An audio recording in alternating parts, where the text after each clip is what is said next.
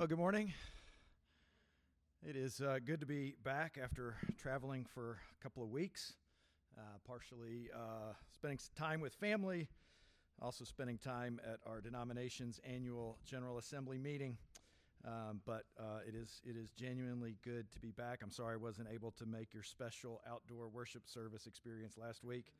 Maybe we can do that again sometime.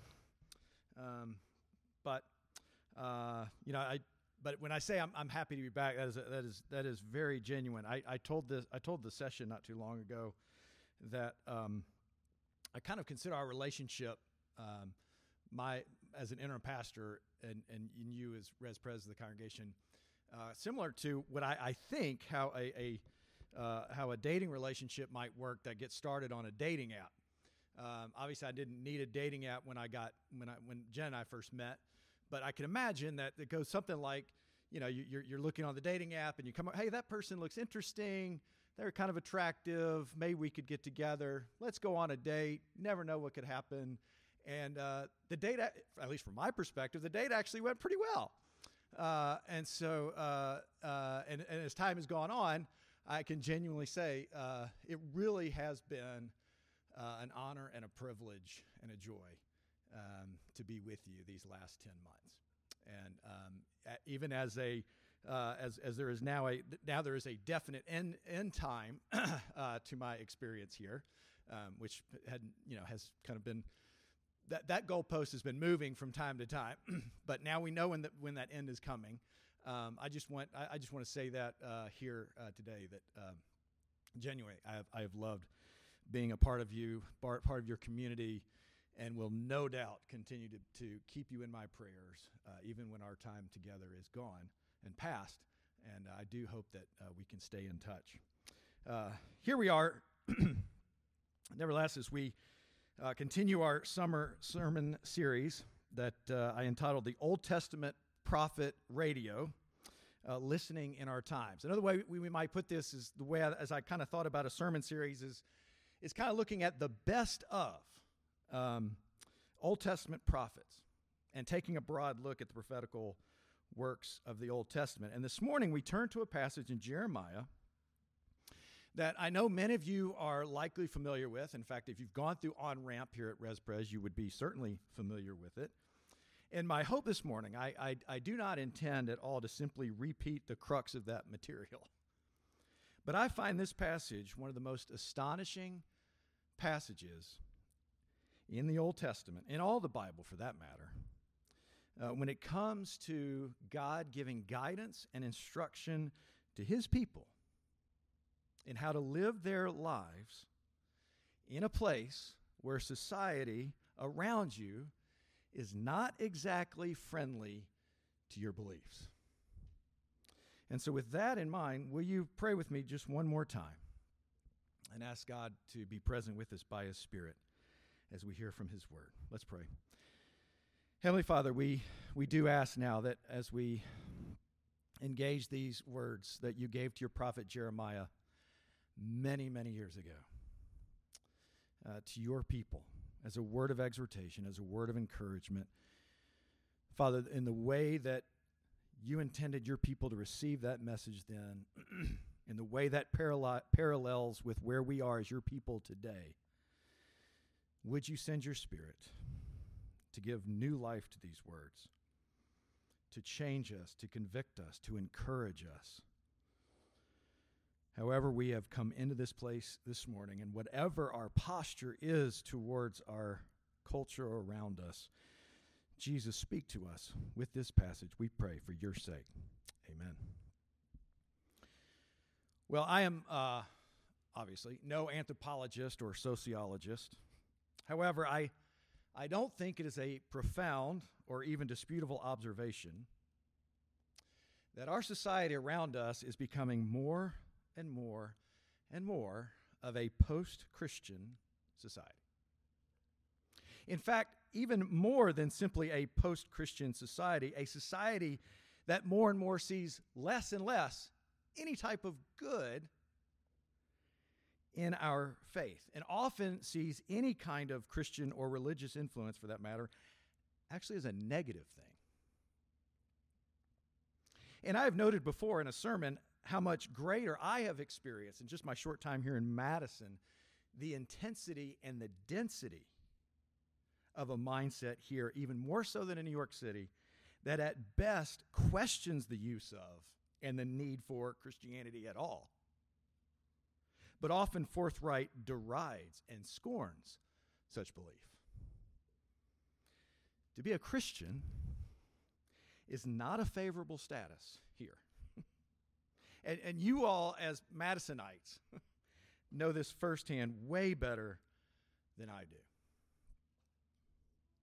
And in that respect, though the events and circumstances that led Israel to find themselves in Babylon, the situation that these Israelite exiles must have experienced once they were there, and what you experience here in Madison as a follower of Jesus are quite similar, I would make the case this morning.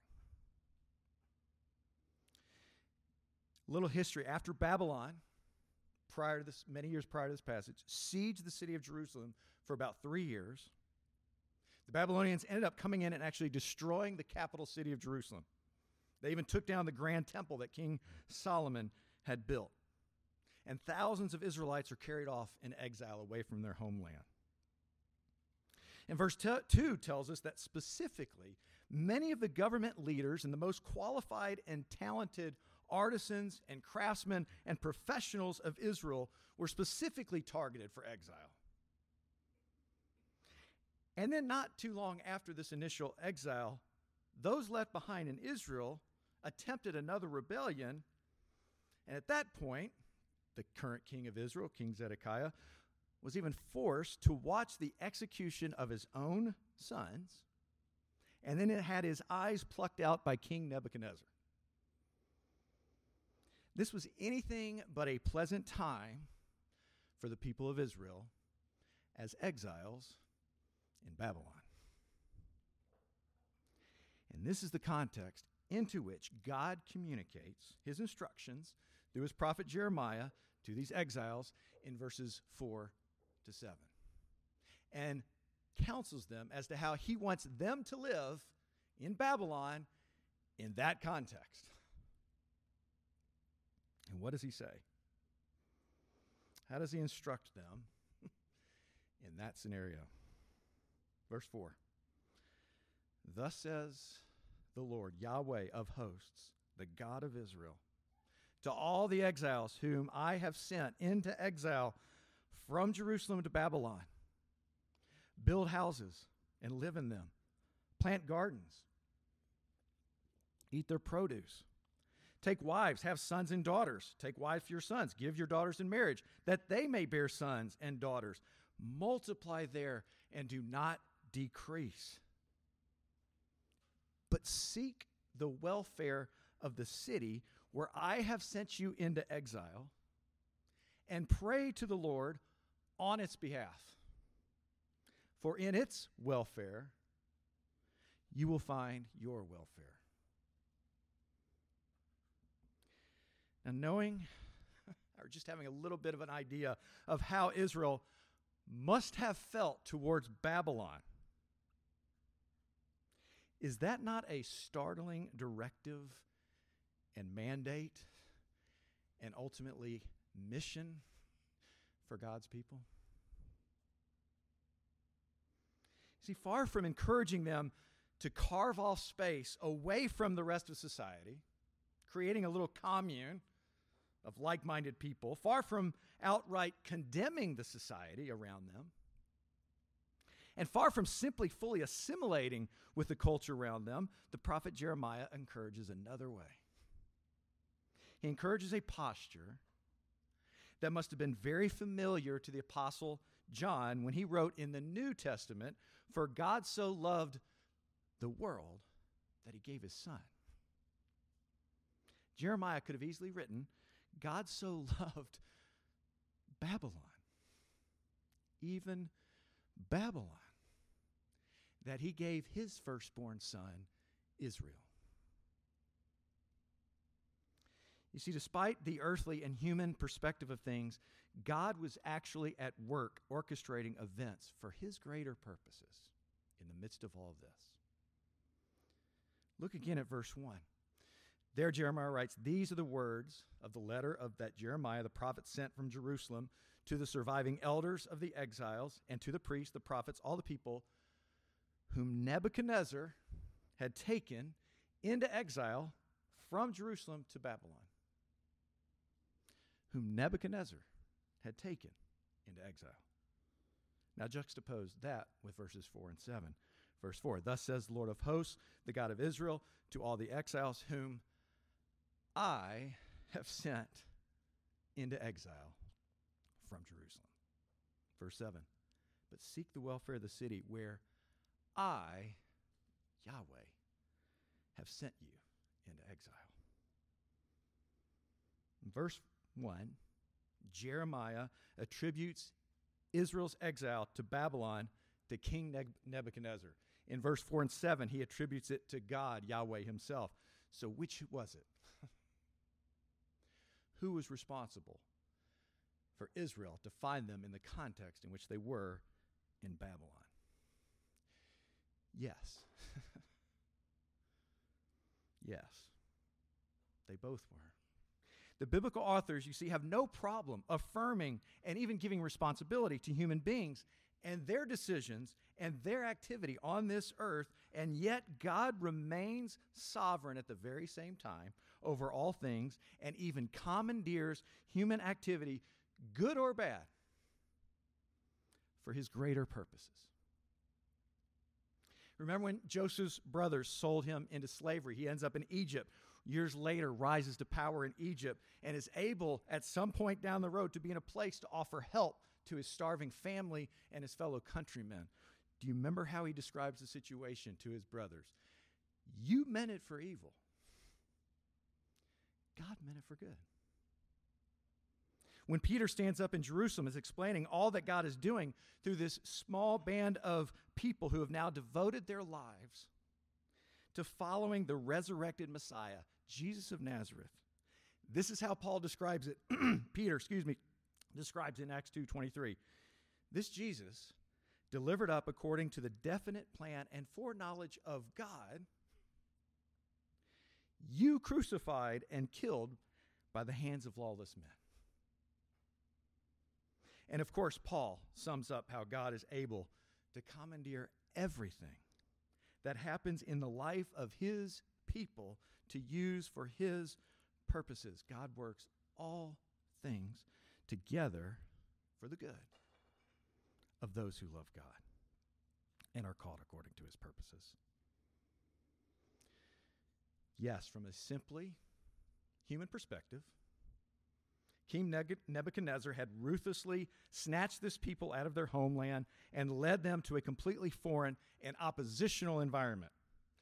But behind the scenes, God was at work and orchestrating these events and intended to use them to demonstrate that he longs for all of Babylon, even Babylon, to be saved and come to a knowledge of the truth.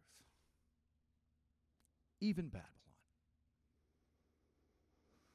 And yes, it is true. Israel had disobeyed. Israel had rebelled against their God, Yahweh. Yes, Israel had abandoned not simply their call to be holy, but their call to be holy in the midst of and among all the other nations, that the other nations would see it and want to come to know Israel's God. And so, yes, Yahweh had sent them into exile and captivity to discipline them and to bring them back to repentance. But even then, even there, God so loved not just Israel, but the world, even Babylon. And God wanted Babylon to experience the shalom that his will brought to those who bend their knee to him and to his truly just and benevolent reign. And so while we are told in verses 8 and 9 that the false prophets were simply telling people, just hang in there for a little while, keep your head down, this will be over soon, God says, no, don't listen to them. That's not what I want of you. That's not why I brought you here. And so what does God specifically call on his people? How does he call on his people to love the neighbors and the people around them in that culture, in that oppositional territory of Babylon? Three things. First, he exhorts his people to not simply go into survival mode. Don't simply be here to endure. I want you to settle down. I want you to see Babylon as your home for now. I want you to get involved. God's people were not simply to circle the wagons and wedge themselves off from society. Rather, do life in Babylon.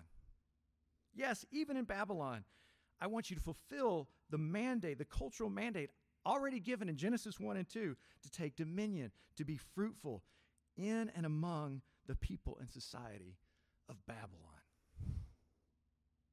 And second, they were actually to intentionally and positively seek the welfare, the shalom, that's the word used here, of the city of Babylon. They were not to be antagonistic. They were not to be combative. They were not to be simply takers and consumers while they were in Babylon. They're rather to positively seek the good, the shalom, the welfare of Babylon. And finally, they were called to pray for Babylon. And the context here is not imprecatory prayers. They weren't called to be praying that God would bring his judgment down, rain it down, and destroy Babylon. That's not the type of prayers Jeremiah was calling his people, God's people, to pray. These were prayers for the shalom of the city. Yes, the very empire that laid siege to your capital, dragged your greatest professional leaders out of your country, killed how many, led you hundreds of miles away from Jerusalem. In other words, your enemy. Yes, pray for them. Jesus, of course, echoes this in Matthew 5. Do good to those that persecute you and pray for your enemies. In this place that is far from being a champion of your beliefs, Israel, far from being a champion of your faith community, I want you to pursue the cultural mandate right here. I want you to build. I want you to get creative. I want you to seek the good and the shalom of this place. I want you to pray for this place. That was the call. That was the exhortation to Israel during this time of exile. Now, I don't know what the exact percentage is. I look around the room, but my guess is that most of you here this morning are not originally from Madison, Wisconsin. Rather, you most likely came here to either earn an education or to begin or further your professional career. In other words, there were external forces and forces of the market and educational institutions and human activity that brought you here. And yet, while you are furthering your professional career, may I suggest that behind the scenes, it has actually been the Lord who has overseen your move here for even other purposes regarding his mission out of his love for Madison. That God himself has shaped and formed you uniquely in such a way that Madison, Wisconsin would be an attractive place to move to, to come to further your professional career, but also to be here for a time to offer God's shalom and Christ's love to a place that is anything but a champion of your beliefs and your faith community. This isn't just Jeremiah's one passage, one-off passage, unique perspective on how God longs for his people to live where we are. The New Testament continues to use language for the people of God, the followers of the resurrected Jesus of Nazareth, as exiles. We see it in James. We see it in Hebrews. We see it in 1 Peter. And furthermore, that word, the Greek word that all those authors use in the New Testament, that gets translated exiles specifically means resident alien. Resident alien. Someone who is taking up residence, dwelling, involved, yet still being conceived as and perceived as a foreigner, spiritually. It's a word that encompasses this posture that Jeremiah is calling on the exiles here to take on while they're in Babylon. No, this is not your home, perhaps. Yes, you are seen as foreigners here for your beliefs, but love this place. Love Madison. As Peter says, conduct yourselves with fear throughout the time of your exile, throughout the time of your spiritual resident alienship here in Madison. So that when they, even were they to speak evil of you, they actually may see your good deeds. And on the day of visitation, glorify God. You know, one of the things we do in the elder training each week is remind ourselves that as prospective elders, one of the responsibilities of an elder is to steward the vision and mission of Res Pres. And it's a really good mission and vision worth stewarding. But it's a mission and vision that will require effort to keep the focus as Res Pres becomes more and more an established church. Consider the other possible visions and mission for a church. There are some churches where the mission is to be a bastion of theological precision. And that's good.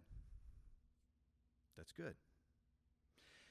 There are some churches whose mission, whether formally stated this way or not, is simply to be a safe haven for like-minded Christians. A place that provides all sorts of ministries and programs for Christians of all ages. And there's a place for that. But that's not the key core mission and vision that you have owned as a church. And my prayer is that you never lose that vision. I'm fully aware, I understand it has not been an easy time of transition during this time. To even consider how to do anything more than simply making sure that you survive as a recently birthed church. I get it. But my prayer encouragement to you now, as you stand on the verge of welcoming your senior pastor, is that as spiritual exiles, as spiritual resident aliens of Madison, that you individually and collectively now more and more work out what it means to specifically love your neighbors of Madison and be a blessing to the city of Madison. During GA, one of the things that as I noted earlier, one of the things I was doing while I was away, I had an encounter with someone that completely blindsided me in the best possible way.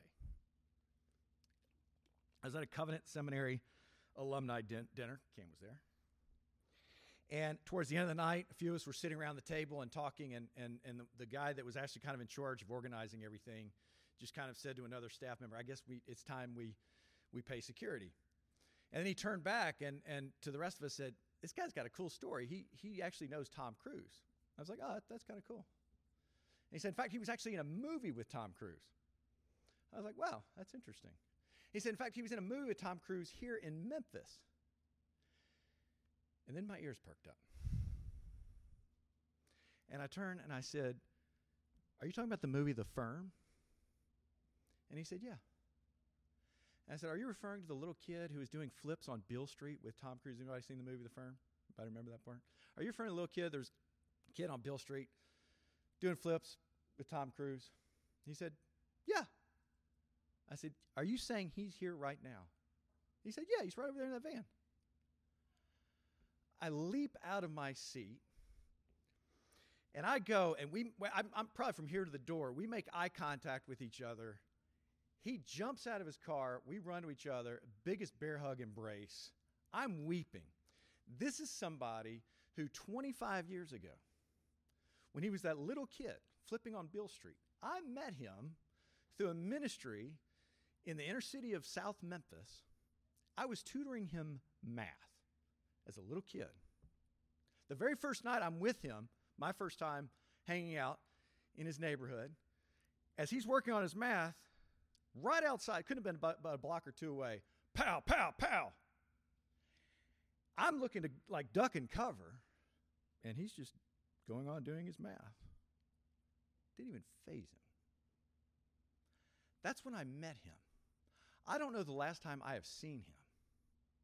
But over the next 30 minutes, he starts telling me all these stories that he and I shared together that I didn't even remember half of them. He's like, John, you were the one that taught me how to chop wood. You were the one that taught me how to plant and grow a garden. He's like, some of the best food I ever had was in your house on Greer. Jen makes the best meals I've ever had in my life.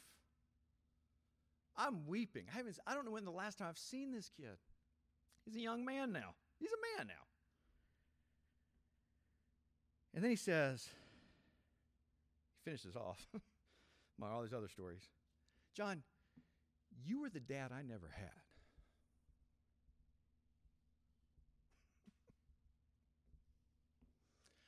I thought I was just tutoring this kid. I thought I was just loving this kid. I thought I was just promoting and seeking his shalom. God had bigger purposes in mind. One of the last things he told me, he said, John, I drive by your house, I don't know how often. Every time I see a for sale sign up, I call and find out how much they're asking, because one day I'm going to buy your house.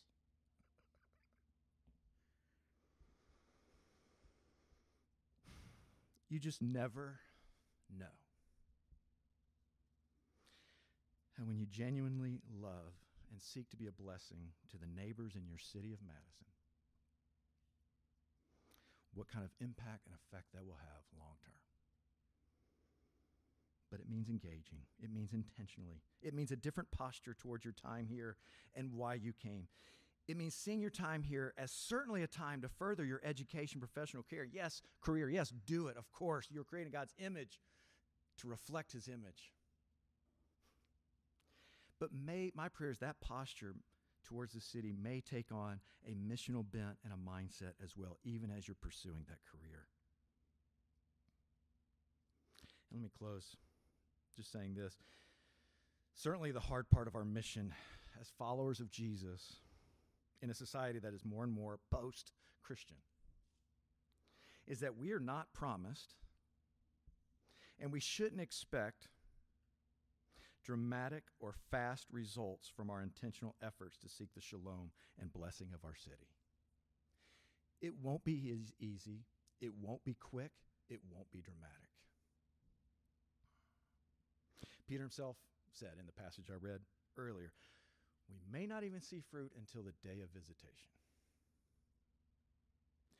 But if we are honest with ourselves,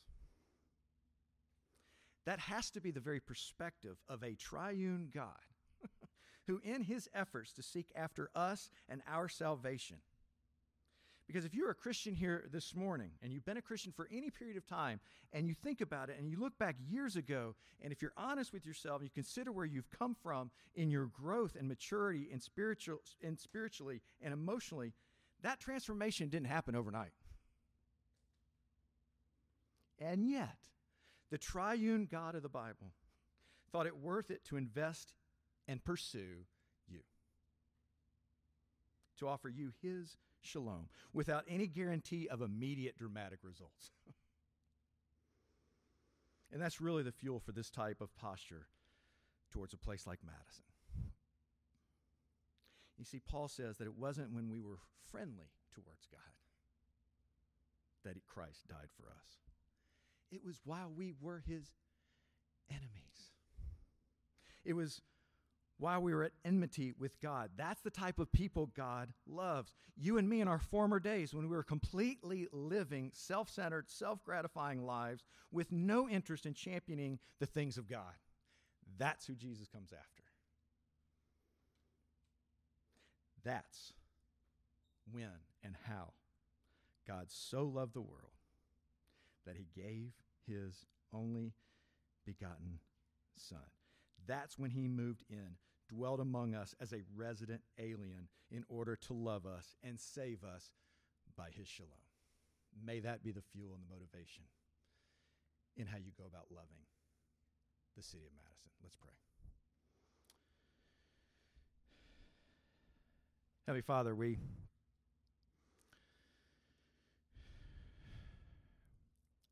desperately needed a community. Many of us would say we needed a community like Res Pres in a world, and especially a cultural context, that can be combative to our faith. It's a hard place to be a student at the university, to be a professional, to simply live here among neighbors that think so differently from us and find us to be foreigners in many ways spiritually. We needed a place, and you provided that with Res Pres. And we thank you for that. I thank you for that.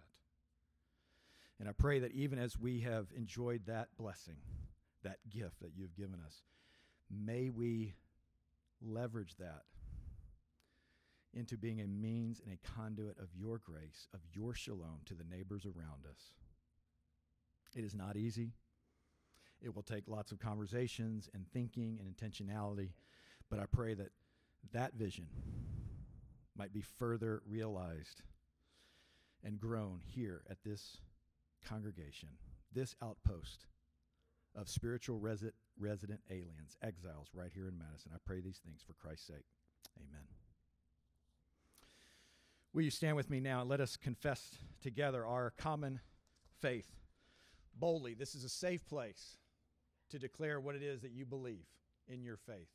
So with that confidence, would you now, using the words of the Apostles' Creed, remind one another and ourselves, brothers and